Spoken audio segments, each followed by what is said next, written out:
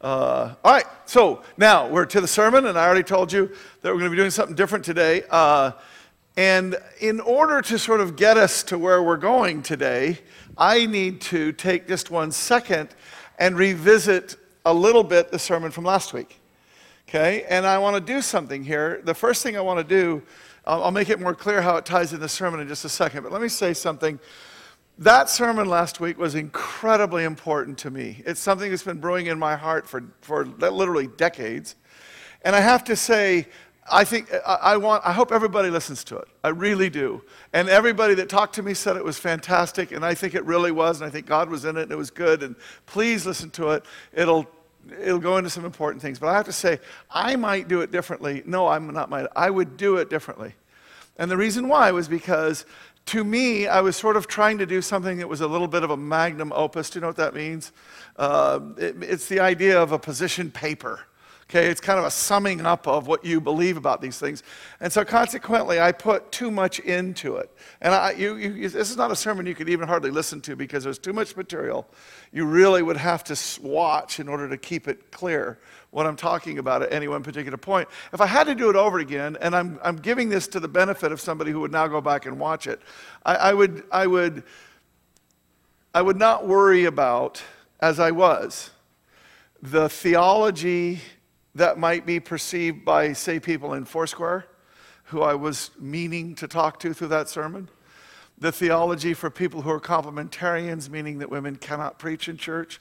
And I was trying to hit them. And I was trying to do all of these theological things so they would know that I was coming from a particular place. And that particular place is deeply conservative. This is a church that believes that the Word is the Word of God. This is a church that believes that God breathed that word and it is alive and real. And so we have a very serious problem in this church in that in 1 Timothy it says, I do not permit a woman to teach or to have authority. And yet we have women teaching from here all the time. You can argue about the authority part, but who cares? Because the point is, the bottom line is we let that happen. We not let that happen. I go after that. Well, how can I believe that it's a God-breathed and still have that happen? Those two things don't fit together, do they? If I had to do the sermon over again, what I would do is, and I did this in the sermon, it was just that it was long, and by that time I had to sort of go a little quicker, or we would have been here till Tuesday. So what happened was I would have argued for paradox, which I did. But what I would have argued for is that one side of the paradox is 1 Timothy. The other side of the paradox is virtually everything else he said. And the one side of the paradox that's Timothy needs to be respected. Incredibly needs to be respected. Remember how I talk about paradoxes. I always say, God is three and God is one. You do not get to the truth by reducing his threeness or his oneness so that it lines up with the other one. You do not get to the truth that way. You lose truth when you reduce truth. Period. It's tautology, right? It's just logic. What you do with a paradox is you push the paradox because both are true, even though to our minds they seem contradictory. So we've got, as I argued last week, we've got at the garden, we've got a problem that happened in what happened with the fall. And we have coming out of that a thing that God has done between the roles of men and women and headship and leadership and following and all this stuff. And if you don't know what I'm talking about, watch the sermon. But what I mean is because of the fall, we have this thing that would lead Paul to say, I do not permit a woman to preach or to teach and to have authority. And that's why he says that, because of the fall. But then what we did is we showed that there's a bigger context. All these other things that God said, including the equality that was shown in the garden to begin with, and the equality which is clearly in the heavenlies, where there is no her under him. And him over her. There's none of that in the heavenlies. There isn't. And the thing that I meant to argue yet last week was, you push the truths of both things. We cannot, as a conservative church, we cannot simply walk away from what God said through Paul. Because it has to do with the fall, and it's something that's important for us to hold on to. And if we fail to hold on to it, we will get into an error, a serious error. But when we hold on to what Timothy says, there is this other thing that happens, which is the fullness of what God says, including the idea that God is trying to bring us into the heavenly experience even now. Which is to say that women ought to be using everything that God created them to be. And more deeply, that men should be raising them up to be everything that God has called them to be. Not standing in their way, and not doing what I would consider to be a superficial reading, a simplistic reading, taking one scripture and getting it out of balance with everything else. I think you have to hold on to the whole of things, and the sign of a healthy mind is the ability to hold both sides of a paradox in your mind. Right? That's a truth. When you can hold two things that seem contradictory, but they're not, in truth, and you can hold them and push the truth of them both. Now that would have been the sermon I should have preached last week. It would have been much simpler. It would have been shorter, and so sorry about that. But those who are going to watch it now, you have an advantage because you'll know what the heck it is I'm talking about, okay? But here's why I bring that up right now. Not just because I want to correct the sermon, but the reason why I bring that up right now is look what we're talking about. The sign of a healthy mind is the ability to hold both sides of a paradox in your mind. The thought process. A lot of people here were here last week and don't even remember what I was talked about last week. There's this thing about thinking that is changing rapidly. You never want to come into my mind. It is a scary place, okay?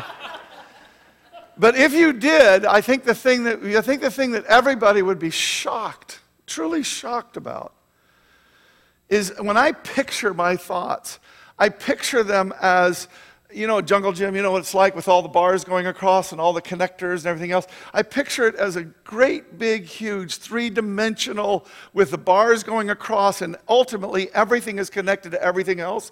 And now watch this. Now this is my German blood, okay? The anal retentiveness of yes, there you go, okay? The anal retentiveness of Germans demanding A leads to B, leads to C, leads to D. And I'm telling you, every thought, this is really true with me. That's why you don't want to be in here. Every thought that I ever have goes into that three-dimensional structure and hangs in a particular place for a particular reason. And it is connected with every single other thought, theology, idea, philosophy, concept, behavior, everything. It's connected with everything else in my life. To the point that if I put something and I try to hang it there and I go, it doesn't fit, it's at odds with something else, I'll start working on, is there something wrong with how I think about that thing, or is there something wrong that I've thought about other things? And I'll start rejiggering them and reorienting them so that where I'm hanging this piece now fits properly and is consistent with all other truths. The idea of truth, I know, is a little bit hazy at this point in time, right? Relativism. The idea you have a truth and I have a truth. There is no such thing as that. Truth is truth. I get context. I'm a phenomenologist. That doesn't mean anything to you. It doesn't mean a lot to me. And what it means is I ought to be the most relativistic person in here. And yet what I see in phenomenology is that ultimately underneath everything, there is this consistency that exists and from which everything else must flow. And that to me is God.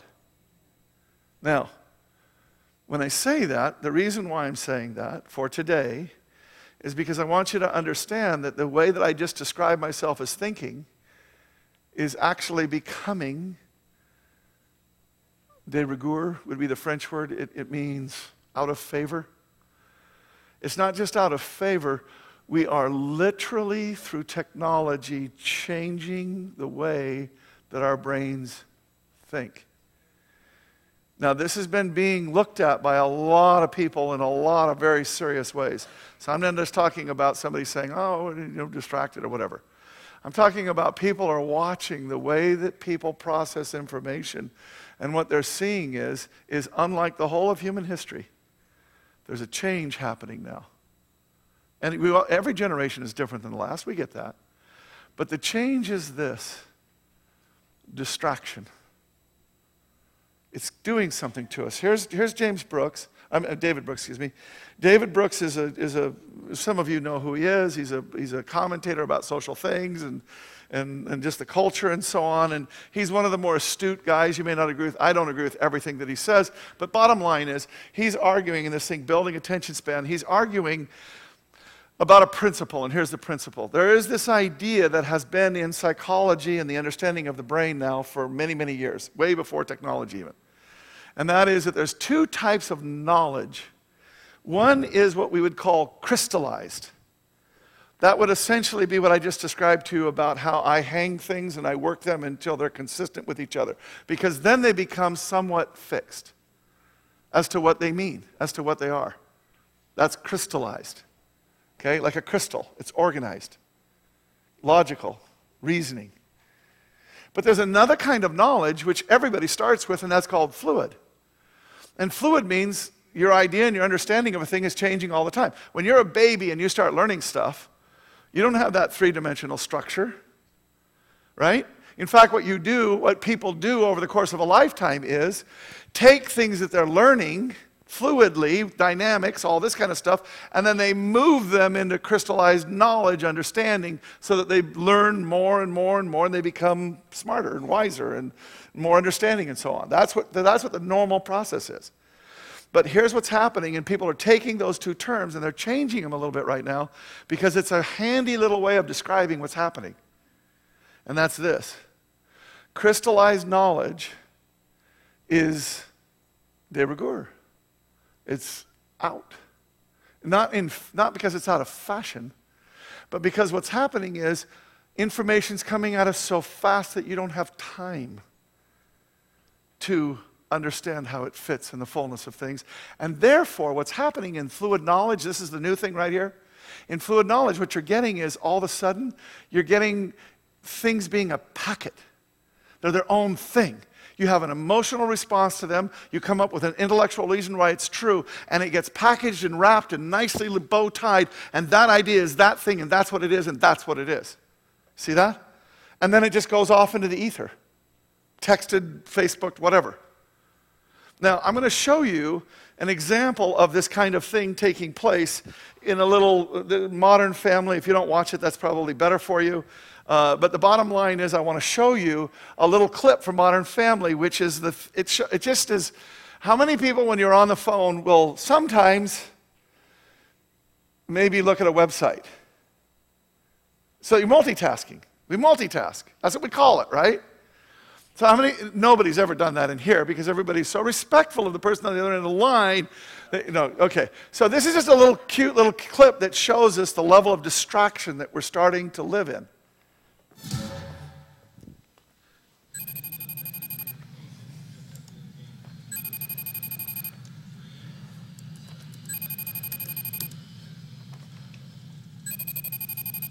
Hello. Hey, Dad. Dad, take the phone away from your ear. Why would I do this now? I can't hear you. Put it in front of your face. Oh! How'd you get my phone? Does this mean when we talked the other day that you knew I was in the can? I do now. How was the presentation? Actually went really well. The client loves the whole redesign. They just want us to swap out the handles. Damn it! I know. Only knobs want knobs. No.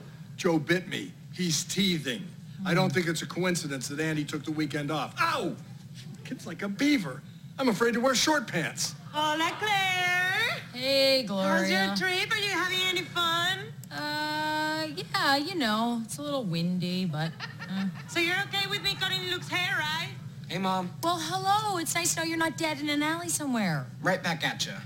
Yes, I'm fine with you cutting his hair. Just don't leave it too long on the sides. I am very good cutting boys' hair. You should let me cut yours someday. Okay, bye-bye, Gloria. You still there? Crap.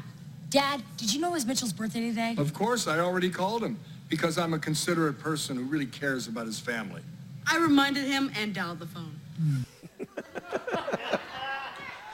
Now, there was actually another clip that I couldn't find that was even better where she was literally just doing like 3 things at once, a total multitask, right? Now, let me just show you so that we can just really get this concept down because we're going to do something with this today that's important. I'll explain why in a second.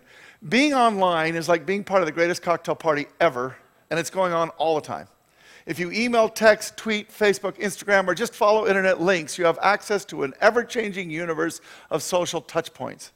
It's like you're circulating within an infinite throng with instant access to people you'd almost never meet in real life. This mode of interaction nurtures mental agility. The ease of movement on the web encourages you to skim ahead and get the gist. You do well in social media and interactive gaming when you can engage and then quickly disengage with grace. This fast, frictionless world rewards the quick perception, the instant evaluation, the clever performance. As the neuroscientist Susan Greenfield writes in her book, Mind Change, expert online gamers have a great capacity for short-term memory, to process multiple objects simultaneously, to switch flexibly between tasks, and to quickly process rapidly presented information. Gamers know this, right?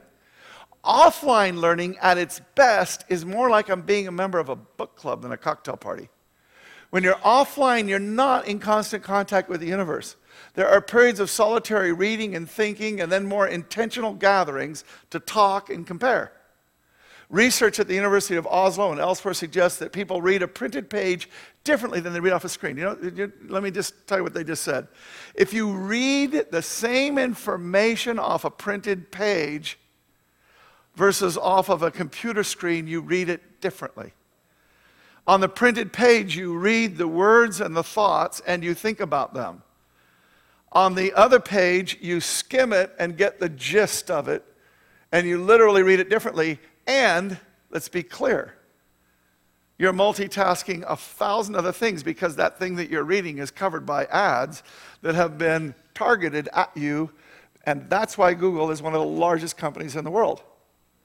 Ads and information to get you to do something else in their universe, to get you to do what they want you to do. Do you see it?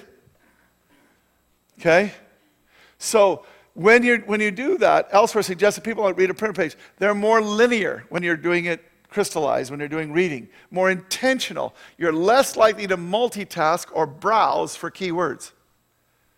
The slowness of solitary reading or thinking means you are not as concerned with each individual piece of data.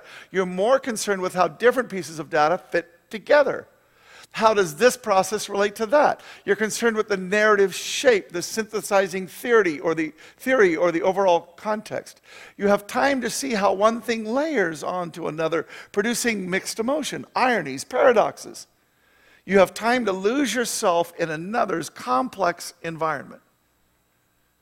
As Greenfield puts it, by observing what happens, by following the linear path of a story, we can convert information into knowledge in a way that emphasizing fast response and constant stimulation cannot. So just one more on this.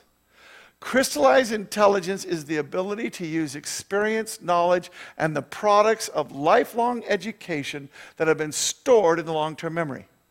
It's the ability to make analogies and comparisons about things that you have studied before. Crystallized intelligence accumulates over the years and leads ultimately to understanding and wisdom. The online world is brand new, but feels more fun, effortless, and natural than the offline world of reading and discussion. It nurtures agility, but there's clear evidence by now that it encourages a fast mental rhythm that undermines the ability to explore narrative and place people, ideas, and events in a wider context. You see that? What this means, in practical terms, is our world is becoming filled with what we might call cognitive dissonance. That's defined as the state of having inconsistent thoughts, beliefs, or attitudes, especially as relating to behavioral decisions and attitude changes. Let me show you a couple. Who's this? Cecil. Everybody knows Cecil, right? Unless you really are just a book learner. Cecil? Yes, it's in English. Oh, thank you. All right. So, and this is a tragic story. I know that there's all kinds of other ideas and thoughts that have now surrounded it because it becomes one of those things. But the bottom line is it's a tragedy that this lion that was in a protected place was lured out and was killed in a way that was pretty gruesome on the animal, right? I mean, it's tough. If you're not a big game hunter, and you can argue the things about money going in and protecting species and thinning of herds and all that stuff, that's just the logic of it. But the bottom line is there's an emotional component to a beloved animal that gets killed. There is. Right? We need to recognize that, and we do recognize that. So in our fast-paced world, Cecil gets killed, and it's tragic. It makes you feel bad. Here's the cognitive dissonance. The dentist that killed him is now having to hire security because he's getting death threats. Here's the cognitive dissonance. I feel badly that this lion was killed, and so I'm going to kill somebody.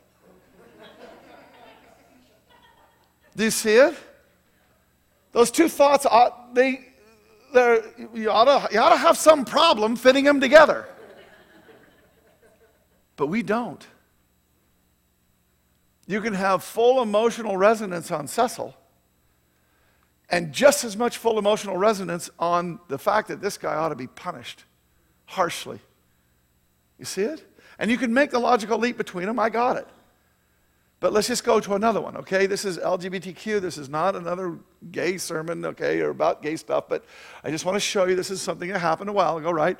This is the guy from Mozilla who years before had made a contribution to Prop 8, which was the same-sex marriage won't be allowed in California measurement, which actually won, but they got overturned by the courts, and now it's gone, right? The point is this guy made a contribution. People found out about it. And he did resign, but that was because they were drumming him out. And not just the gay community, but they're on his own board. So he resigned just to save face. They gave him that ability, but he essentially got fired. So here's the cognitive dissonance. You made a contribution because you're not tolerant of the way that I'm made, who I am. You're not tolerant of me. So I'm going to intolerantly get you fired. That's a cognitive dissonance. Even Andrew Sullivan, one of the fathers of same-sex marriage, when the LGBTQ community got together and said, we're losing the battle, which they were, how do we win it? It was Andrew Sullivan and a couple of guys that said, if we make LGBTQ issues about love and marriage, will win the culture, which they have. And Andrew Sullivan was one of the guys that did this. So he was clearly not in favor of what the Mozilla guy did. But even Andrew Sullivan came out and said, cognitive dissonance.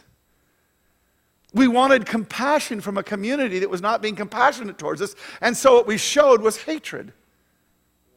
Cognitive dissonance. These two things ought not be together. We can do that, though, can't we? We can hold two ideas like that, and it's only when you put them in relief that you go, oh, I might need to do a little more work on this. Right? You don't have to go to big issues like this. Anybody know who that is? Come on, country fans. Come on, this is Florida Georgia Line, okay? Woo! Okay, now my daughter got me into country music, and I'm sure I'm dumber for it, but I don't care because I like it. Okay? And the bottom line is these guys have blown up. And these guys are incredibly good Christians. You hear their story. You hear where they come from. You hear what they do in their own personal lives, even to today. These guys are experiencing phenomenal wealth and favor and all this kind of stuff. And the morality that they still keep in their own lives is incredible. And these guys are exemplary Christians. Except for the fact that almost every song they sing is about getting drunk and hooking up. Cognitive dissonance. See?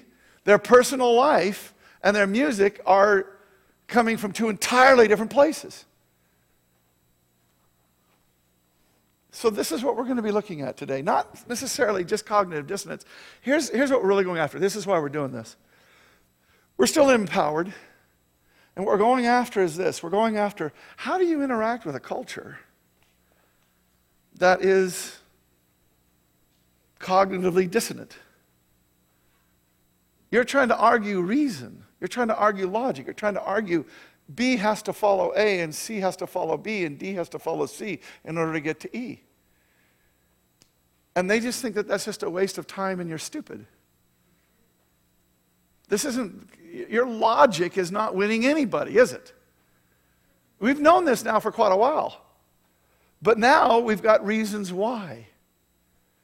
Because this isn't how people are processing information anymore. So what we're going to do is, now watch, this is the zeitgeist. You know, zeitgeist means the spirit of the age. Okay? Now watch. The spirit of the age, this is affecting everybody here. I'm 59, and, you know, at least once in the last week, and only once, I might have texted something when I was listening to a phone call. Might. Okay? I was paying total attention. There you go. Thank you. But what I want to do is see, this zeitgeist is we're all being rewired by this constant distraction, by this packeted information that doesn't have time to go get hung up in the three-dimensional structure. Now, what we could do is we could just talk about all of us, but you know me, I'm trying to find a way to make this body and the body life take on a whole new life. So I'm going to try something today. And what I've done is that I've approached a bunch of 20s, and there was several more that I could have approached. We have a strong contingent of 20-year-olds here, and these guys are wonderful. And they get cognitive dissonance, and they get this and so on. But the reason why I'm picking 20s is because as a 59-year-old, I have this background of the crystallized knowledge, and now I'm getting cognitively dissonated, if that was a word. Okay? Now I'm having this other thing happen. I want you to see something that I see all the time. When you really talk with a 20-something, I mean when they'll actually talk to you, because here's what 20-somethings do all the time with older people, all the time. They know what you want to hear, and they tell you what you want to hear. This is the truth. This is true. Because they actually don't think the way that you think at all. They don't think the way that you think. Not just what, but their whole process is different. And I want you to hear from the mouths of kids that have grown up with this distraction, with this new way of learning. I want you to hear from them how they're processing all of this, because I want us to become equipped to be able to interact with our culture. I want us to become knowledgeable. I don't want us to be the grandmother that went to the record store, like there is such a thing. They're coming back. They're buying all. Okay. Yeah. Or Spotify. You know? Okay? But you get the point. You know what I mean? The grandmother that goes to the record store and asks the kid what's hip. You know? So that she can buy it for her grandkid. I want us to be the people that actually get what's going on, not just in the head of young people, because as I've been saying, we're going to get it more nakedly from these people. But I want you to understand it's happening in everybody that you know. This cognitive dissonance, this way of thinking, this new thing is happening all over. So I want us to deal with that. So we're going to take some time and we're going to have a little panel doing that. So right now, Eric Lee, you pray, and could the panel come on up, okay? That might have been the longest intro ever.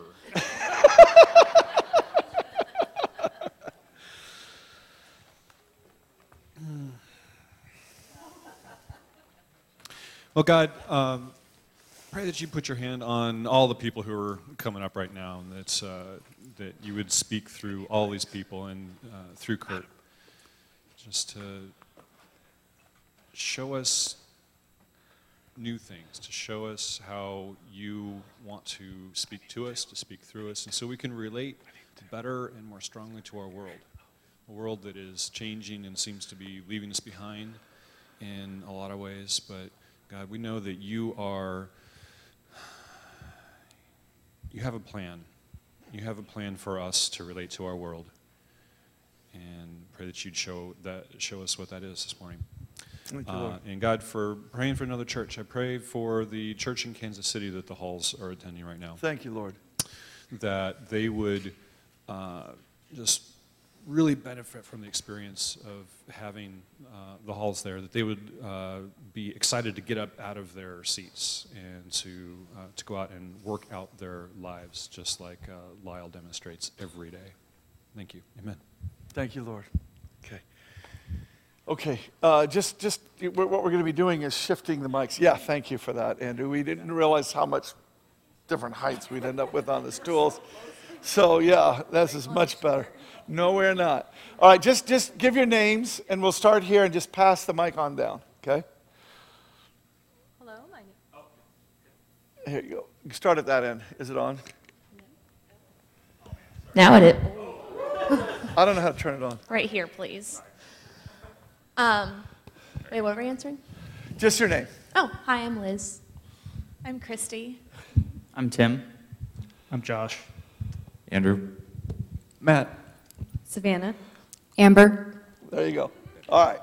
So now, like I say, there's several other 20-year-olds that I could have asked and so on. This was just, all right. So thank you guys for being here. Now, one of the things that I did was, and this is, you guys have to hang on to this, right? Nobody gets to judge them for anything that they say here today. If you do that, we're not going to learn anything, right? What we need to do is I need them to be able to feel free and safe so they can actually answer the way that they actually are processing so that you can actually learn what's happening, okay? So do we get it, all right? No Facebook or just, if God wants you to correct it, do so in like 3 or 4 months where they don't remember it was from this conversation, okay? All right, so here we go. All right, the first question that I want to ask is I put Florida Georgia Line up there. First of all, how many of you are real Christians and know about country music, okay? How many know about country? Nobody? I didn't know about that. I'm being aware of it. You're aware of country music? That's what I meant. What's that? I do listen to country music, just not Florida stuff. Oh, really? Not the pop stuff, not the superficial stuff that I listen to. Yeah, not the bro country. I got it. Not the bro country. Okay, I got it. Okay. All right. Now, I want to ask you a question though. Whatever music that you listen to, well, you tell me. How many of you listen to music that is filled with content that isn't necessarily godly, but you do listen to it on a regular basis? Just show of hands. Okay? Was it Josh? Only Josh said no? What do you listen to? Go ahead. Mostly I listen to some Christian metal bands that I've picked up like 10 years ago and whatnot, and then just like movie soundtrack kind of stuff. Yeah, good. All right, now, you listen to music that is filled with content. Why? How? Savannah, I'm going to go to you first. Okay. Yeah, we got to start somewhere, and you're just so lovely. So why do you do that? I don't know, because I think it's just the music that I tend to like. Either it's just the type of music, like Mumford & Sons, like they're not Christian, right? But I like their music. There's some Christianity in there somewhere. There's some, but there's also a lot of F-bombs, so. Yeah. Now, I just want you to hear. Did you hear what her answer was? I don't know. Can I just tell you, that's cognitive dissonance. This is a brain, and that's not a critique at all. This is a way of thinking that doesn't try and match those two things. Do you see? That's not even the point. And for you to press on that button is for them to say, why are you pressing on that button? Do you think I'm so stupid that I can't? Oh, so go ahead. Somebody else handle this. Somebody else want to answer it. Go ahead, Andrew. Can you repeat the question? Well, just why do you listen to that kind of music, and how do you handle it? How do you reconcile it with your faith, or do you at all? I have 3 general. I don't like hearing my own voice. I'm sorry. It's whatever. I have 3 general reasons why I listen to music that may or may not have questionable content or whatever have you. 1, I like the way it sounds, just while I'm doing something else. For example, while I'm programming or at work or whatever. 2, because just gain perspective on how other people process and see the world. Yeah. What was the third? You said there was 3. That's true. I did. But that's okay. That's all right. I used too many ands, so I got 2 instead of 3. That's fine. That's fine. Somebody else take this. Let's just go. Let's move into movies and stuff like that. How many of you go to R-rated movies? I do. Like recently? Well, I mean, just in general. How many of you would think it would be? How many of you would look at the rating before you went to the movie? Would you think about that? No. You would, Tim. Why would you do that? Well, I mean, with most things like music or movies, I assume that basically everything out there is going to have questionable material, and I've kind of resigned myself to the fact that I'm just going to enjoy the enjoyable parts and not worry about that. But with like movies, for instance, or even music, there's some point where you cross a line, you cross a boundary, and you're not willing to go that far. Yeah. And so with movies, it's easier to see because you can just look up the rating, or like you can look up what's actually in the movie, and you can be like, oh, this does cross the line for me, or oh, it doesn't, just morally. Music is a little bit harder because a lot of times you really have to study the lyrics, or some things you might be more comfortable with or less comfortable with. So music for me, I just say screw it and just don't worry about it. Now, Tim, again, honest answer. Thank you for answering that. Honest answer. There would be people in the old days, which is how we would think of it, that would be in holiness type movements, and they would say anything that you take in is having an effect in you. So don't take any of that in. Would that have any resonance with you? Or go ahead. Well, yeah, I mean, I do agree that it probably does have an effect on you, but at least, like, especially when you were saying, like, advertisements and stuff, this is an easy way of saying it, because I've been around it so much that it just all gets filtered out. Like, advertisements on Facebook, Google, I don't even really see those. I don't really know how they make money off of them. You never click on them. Everyone knows they're just there, but no one cares about them. They're just ignored. And that's how a lot of things in music or movies are. You know they're there, you see they're there, and you just ignore them. Because you're so used to them being there, you just filter them out. I want to add a thought. If you wanted to listen to music, if you wanted to go to music, you could find Christian music. If you wanted to go to a movie, you want to go out, have some popcorn, have a date night, go out. What would you go and see? Maybe a kid's movie? Right? Yeah. You know, but you see, I mean, there's a selection, and television right now. How hard is it to find a show on television that doesn't have something that is objectionable? Seriously so. So if you're going to watch television, there's an issue here. Yeah, I want to tell you, even country did this. Country for the longest time had a lot of God in their songs. And they specifically tuned that down because they wanted it to be party, because they felt it would be a bigger market and sell for them stronger. I already kind of are seeing it, aren't you? You're kind of seeing this.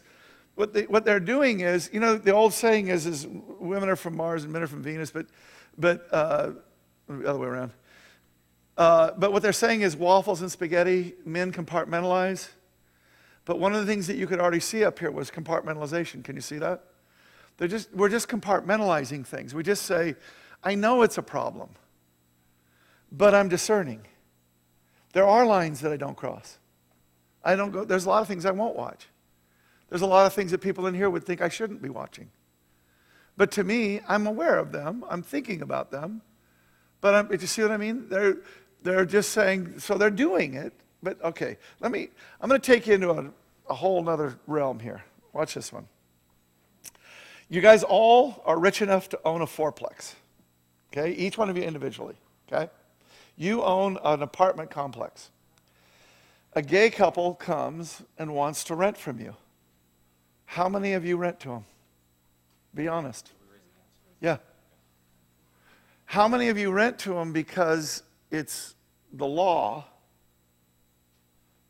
And how many of you see what I mean? Anybody would rent to them, and that's the only reason you'd rent to them, otherwise you wouldn't rent to them? Now, do you see that? There wasn't one hand that went up.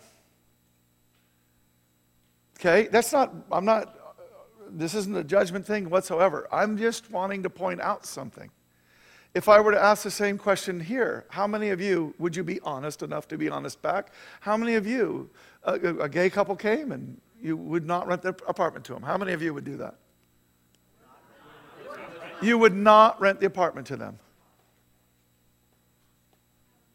See? Now, even people that want to raise their hands and they're struggling with it are going, I don't know how to handle this. So let me make it much worse for you. Okay?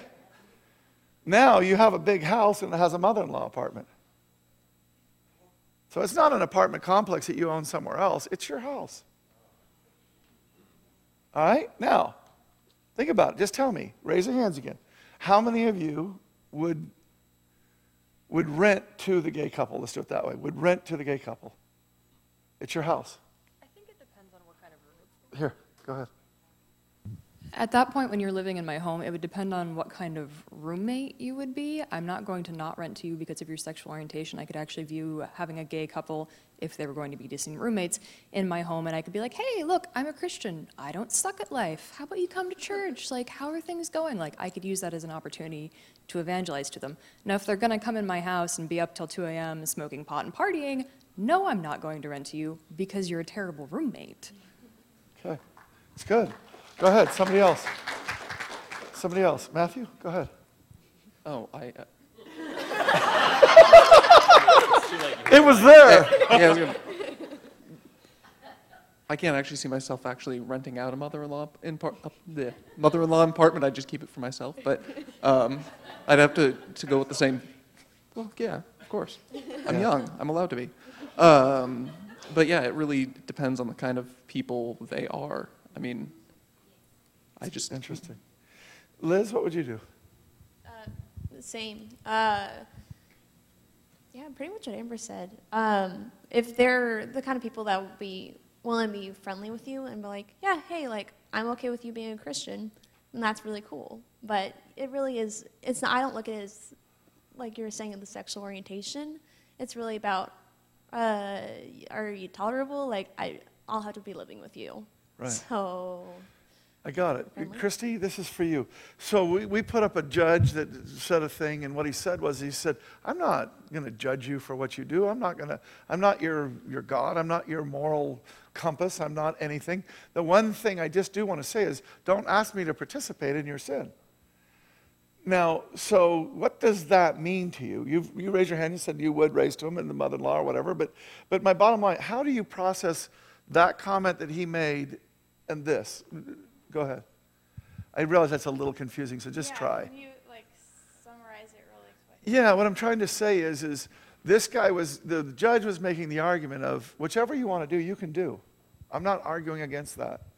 I'm just saying if you want me to participate in you doing something that I believe is against God's will, don't ask me to help you do that.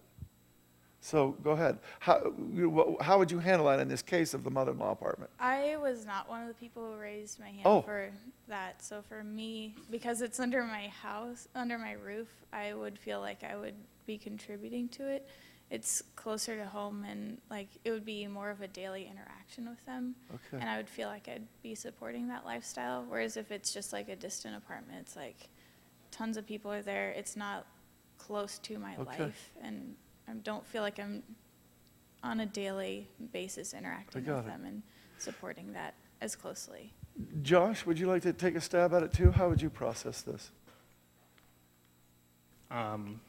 I probably wouldn't, like Matt, I probably would just, unless it was someone I already knew, I probably wouldn't just rent out any place local. Right. I'd only do it to friends who I'd want to get to know even more or something. Right, right. Okay. Question for everybody. Mother-in-law case. How many of you would be uncomfortable with that? Raise your hands. Do you see? Do you see how different things are? That's what we're trying to do. We're trying to do something here. Now let me, right? I'm really throwing you guys a bone here, okay? What if God gave you a word and told you that their only exposure to him, their only chance, or not even their only chance, let's just say that what God said to you is if you rent to them, that is going to be one of the primary ways in which I will be able to speak to them. I'll be able to interact with them through you. Now let's ask the same question. If God had said that to you, he didn't say do it or not do it. He just told you that. Now how many of you would say, how can I ask the right question so that I don't embarrass anybody? No, because he wasn't asking you to rent to him. That's not the scenario I'm giving right now. I'm giving a totally different scenario. I don't know if I'm not taking anything from the audience because I brought everybody up here, so sorry. But what I am asking is I just want a show of hands. And I just want to say, how many people, if God said that to you, would go ahead and rent? Even if you were uncomfortable with it, would you go ahead and rent to that person? Do you see that? It was almost the same amount of hands that went up as the first time. See what I mean? When all of a sudden we start putting it in that light. And it was very interesting that that's the... Now watch this. Because this is what's cool about what's happening. This is the first place that they went. Did you hear that? The first person that spoke on this said, it's not about the orientation, it's about the person. And it's about whether or not I would have any access to them. Because what if I could witness to them? What if I could show them Christ? What if I could? What if I could? What if I could? Okay? Right? Okay, let's do another one. Okay? I talked about cognitive dissonance. Okay? Cecil and the dentist. Okay? Truthfully, honestly, how many of you would say that dentist probably ought to lose his livelihood for that? I mean, that's what's happening right now. He's losing his livelihood. How many of you would say that dentist should lose his livelihood? Nobody would say that? Now, how many of you would say the majority of your friends would agree with you? What would your friends say? I get that they would be, what's that? Hang him out to dry. They would say hang him out to dry. If you look at my Facebook page, everybody's like, blood. I'm like, Go ahead, say that again. My Facebook page, everybody's like, oh, justice for Cecil or Cecil, or oh my gosh, I watched The Lion King too many times. Like, just like fine him an insane amount for luring an animal off of a wildlife preserve and illegally poaching him. And, you know, if he continues his practice after the hefty fine, so be it. Like, costing him his job is not accomplishing anything except you can pat yourself on the back. Andrew, what would your friends? They'd probably say something similar to, like our aggression towards him. I actually only learned about this on Friday, and I don't know when this all occurred. Okay. So okay. I only read a little bit more about it because it was on the sermon when I was going through the notes. Like, oh yeah. So I don't have a good answer for you. Tim, you said that you don't think that he should lose his livelihood. Would you say that? Go ahead. I also don't think he should lose his livelihood because. Okay. You said he shouldn't lose his livelihood. Would you say that your friends would agree, as their friends would, that they would, or that would they be more likely to say, just crucify him no matter what it takes? No, I think I run in slightly more conservative crowds. Okay. And so they wouldn't be saying that? No. I think my friends mostly value people more than they value animals for the most part. I love the way that you think. So let me push a button here again, okay, and take it to a deeper place. If you don't cause something to happen bigger than a fine, how do you really set an example for all the other people? Poaching is a major, major, major problem. We're losing species right now, not because the laws aren't in place, but because they're essentially unenforceable, which means that they're not being enforced rigorously enough to raise the cost of the behavior to a place that people would actually stop poaching. This is a major problem in the world with animals and the animal kingdom. So when I put that in there, does that change your thinking at all? Does it make you say maybe you do go ahead and put an example out there in the world and let them go through something much harder? Or does it not change your opinion? No, all that makes me think is that whatever laws or government or even just the social culture in the relevant areas are incompetent or not actually behind the movement. I don't think that making an example like that, it doesn't, no matter how much you fine one person, if the problem's obviously been going on for a long time, or people are pretty aware that animals are going extinct and it still happens, obviously the approach is completely wrong. Now, I love what you're saying, and let me catch the undercurrent of what he's saying, because this is true, and I want you guys to show, how do you guys feel about the future? Do you have hope for things like that? I mean, people are breaking the law. They're getting away with it. How do you feel about that? Does does that cause you to rise to another level, or do you feel sort of fatalistic about it? Savannah, do you just sort of go, what can you do as an individual? So I'm just going to sort of take care of my corner of the world, or what do you do? How do you handle this? I feel like our generation is a lot more aware of, just respecting the planet and, the earth that we inhabit and being eco-friendly and that whole movement. I think we're way more aware of that. And so I'm actually hopeful for the future. I know there's a lot of countries who don't care, so that's kind of out of our control, I feel like. But as far as what we do have control of, I think, we're doing a good job of respecting, I guess. I want you to put a pin in what she just said. I feel like our generation is much more aware. I want you to put a pin in that because we're going to come back to it in 1 second. Now, let me ask you a question. Do you feel like your generation, they're more aware, but do you feel like your generation is actually doing enough to make a difference?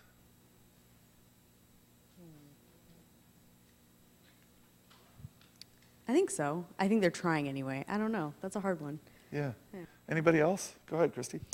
I think because our culture moves so quickly, people jump on a hype train and then it just leaves really fast, and just they don't stick with things long enough to make a lasting change. So like with Cecil the Lion, it's going to be here for maybe another week, and then people will forget and move on to the next big hype. Now, So we have the passion and the ability to create great change, and we have the knowledge to create great change. We just don't have the ability to stick with something. Did you remember what the title of the Brooks article was? Did you remember what the title of the Brooks article was? What's that? Building attention span. There'd be a paraphrase. Let's just rephrase it based on what Christy just said. Building sustaining. You see what I mean? Building sustainability, building longer attention spans, longer sticking with it. Isn't that exactly what we're saying here? See what I mean? And I love your answer here. Okay, we're going to do another one, and then we're getting close to wrapping up. Okay, coming back to the pin, and I'm not going to ask you because that would put you on the spot. I want an honest answer, and you're going to raise your hand on this one because you're on your own here. Okay. How do you feel about what older people think? Not just you, but how do your friends feel? Are they hopelessly out of touch? Earlier I said that I asked these people, I begged you, I did everything I could to say, please be honest. Because people need to hear. People need to hear the disconnect that's happening between the generations right now. Because you are, and was I right to say that even amongst your friends, and I'm talking the good ones, not the ones that don't give a rip, but the ones that you consider to be good people, is it true when I say that they sort of put on a little bit of whatever in order not to make a big deal about it? They don't actually agree with what the older person's saying, but they just sort of, is that true? Does that happen? Is this real? Out of the decent people I associate with, not so much. No, they tend to be pretty honest. I mean, they may politely phrase things. They won't be really aggressive and in your face, but I would consider them to be pretty genuine people. I do know a lot of people my age that are like, oh, yeah, they're old, they're out of touch, like, just get them off your back. It's like, well, that's not very respectful of another human being. That's really an interesting answer. That is. Somebody else on this. Go ahead. Matt, did you want to? Go ahead. So I have a lot of friends who are respectful, and they don't just say what people want to hear. But I know a lot of people who have that belief that, okay, we'll just put up with you, and then you'll be dead, and then we'll be able to talk about our stuff. How many people have heard that before? Because if you haven't heard that before, you're not talking to young people because they say it all the time. But did you hear what he just said? The way that we think about you is you're going to be dead, and then it's not going to matter. See what I mean? It's already done. And I'm not kidding you. The LGBTQ issue, this is exactly that. What they say is we get that we're not going to argue with you about it. We're just going to wait for you to die. Go ahead. But I think the issue that we have with that is, the people in my generation who are thinking like that don't realize that that's the exact same thing that's going to happen to them, because they're going to be standing up here and looking at young people who are like, yeah, you're going to be dead soon. Just roll over. Who else wants to take a stab at this? Liz, would you like to take a stab at it? Go ahead. Well, one I thought was true, how you pointed out how we do answer the way we know that you will want to hear it. And also, I come from a family where my parents got divorced when I was 5, so I learned how to talk to different people and learn how to get what I want from which parent. Sorry, guys. Wow. But when you realize you have a different audience, well, all growing up throughout public school, you're taught through English to write to your audience. Who is your essay to? Where are you supposed to persuade? And that kind of sticks with you for each class you're in. Who is your audience? So when you have to take your school stuff outside the class, who is your audience? Who are you talking to? What is your purpose? So when you go into each conversation with each person, and my parents taught me how to respect your elders. My grandparents definitely taught me how to respect my elders. So I definitely know how to talk to adults and how to be able to respond politely. But if you're putting your foot down, I'll be like, okay, no, you are definitely right. It kind of depends on who's your audience, who you're actually talking to. Now, how hard do you guys find that to be? Because I got to tell you, if you grew up in the 60s, the idea of being fake with somebody was the anathema. It didn't matter how rude you were to somebody. The whole point was to be authentic, to be real. The whole point was to be yourself and to make sure that they knew it. Yeah, but you're not being fake. You're not being fake, you're holding back. Now, can I just say, you see the ways he's answering it? And do you remember what we were just talking about? Do you see how there's that disconnect? What they're saying is no, this is just how you do that. I get that there's a problem between the connect on it, but I don't have to make the connect. Do you see it? I just have to get by. Now we're going to do one more, and can I just indulge on we're going to be out of here in 7 minutes, okay? But we're right at the hour, and I'm really sorry, and I really will get you. But this is really good. I'm loving this. I'm thankful to the Lord. I've been praying about this a lot because I was hoping that exactly what you guys are doing is what would happen here. Okay, because I'm telling you, this is going to make a difference in people's lives. How they interact, how they think about it, how they understand what you guys are actually thinking. So let me just do one more, okay? How big a role in what you think about things do feelings play? Who wants to try? The feeler over here. I think a lot through my feelings and how I think other people will feel about a situation.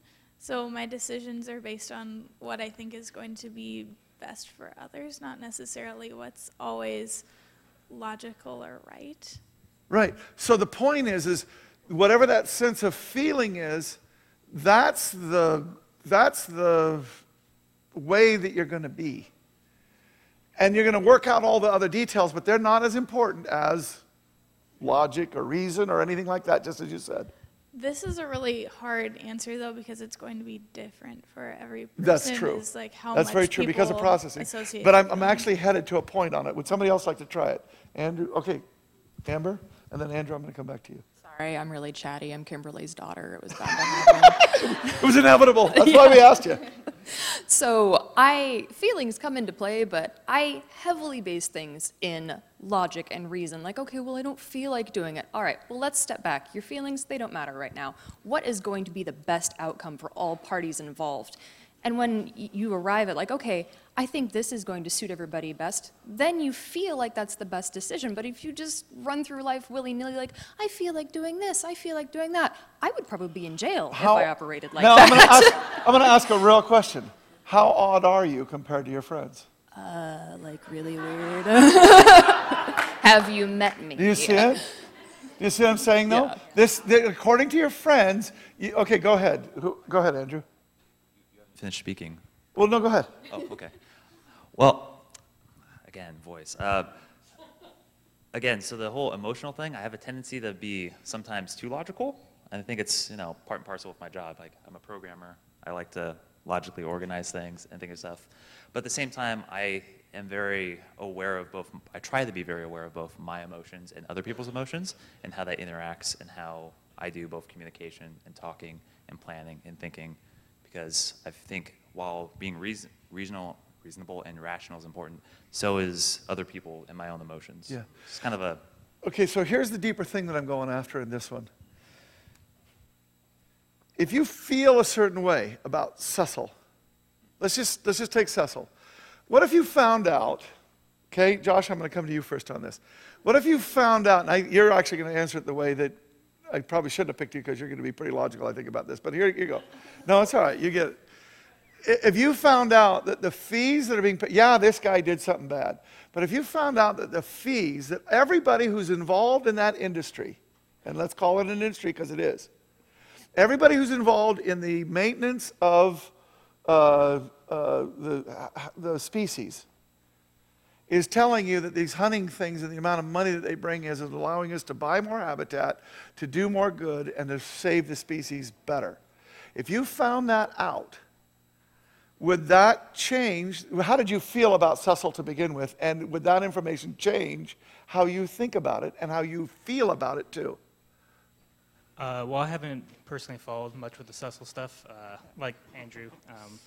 So I knew of it, but I haven't really done too much with it or even had many people talk about it. However, it wouldn't really change how I would think about it. I mean, I don't think we should be going around butchering these animals, even if it does somehow increase something, if that makes sense. Go ahead, Andrew.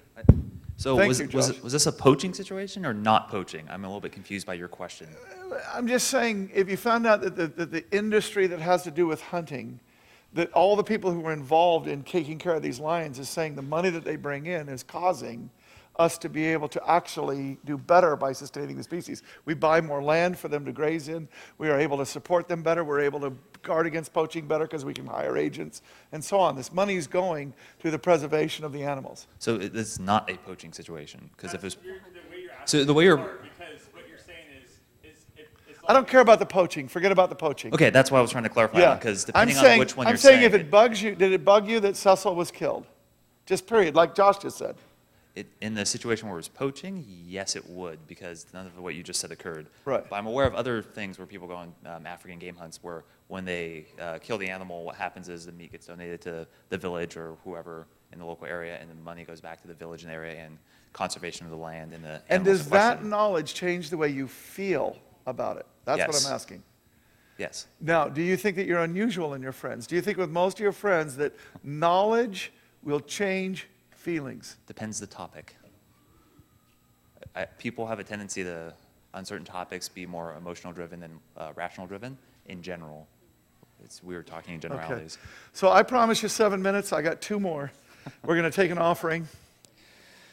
And I think we'll probably won't do a final song. Greg, okay? But first of all, I want to thank you guys very much. Thank you. Okay? Thank you. Thank you. Okay? I really can't tell you how much I appreciate it. I was hoping that you guys would do exactly what you did. I was hoping you'd be honest. I'd hope you'd be forthright and really let people see into it. I'm really hopeful that you guys found that to be useful because I want us to be the kind of people that are making a real difference in the world. So ushers, could you please come forward? Lord, in Jesus' holy and precious name, would you please take from our hands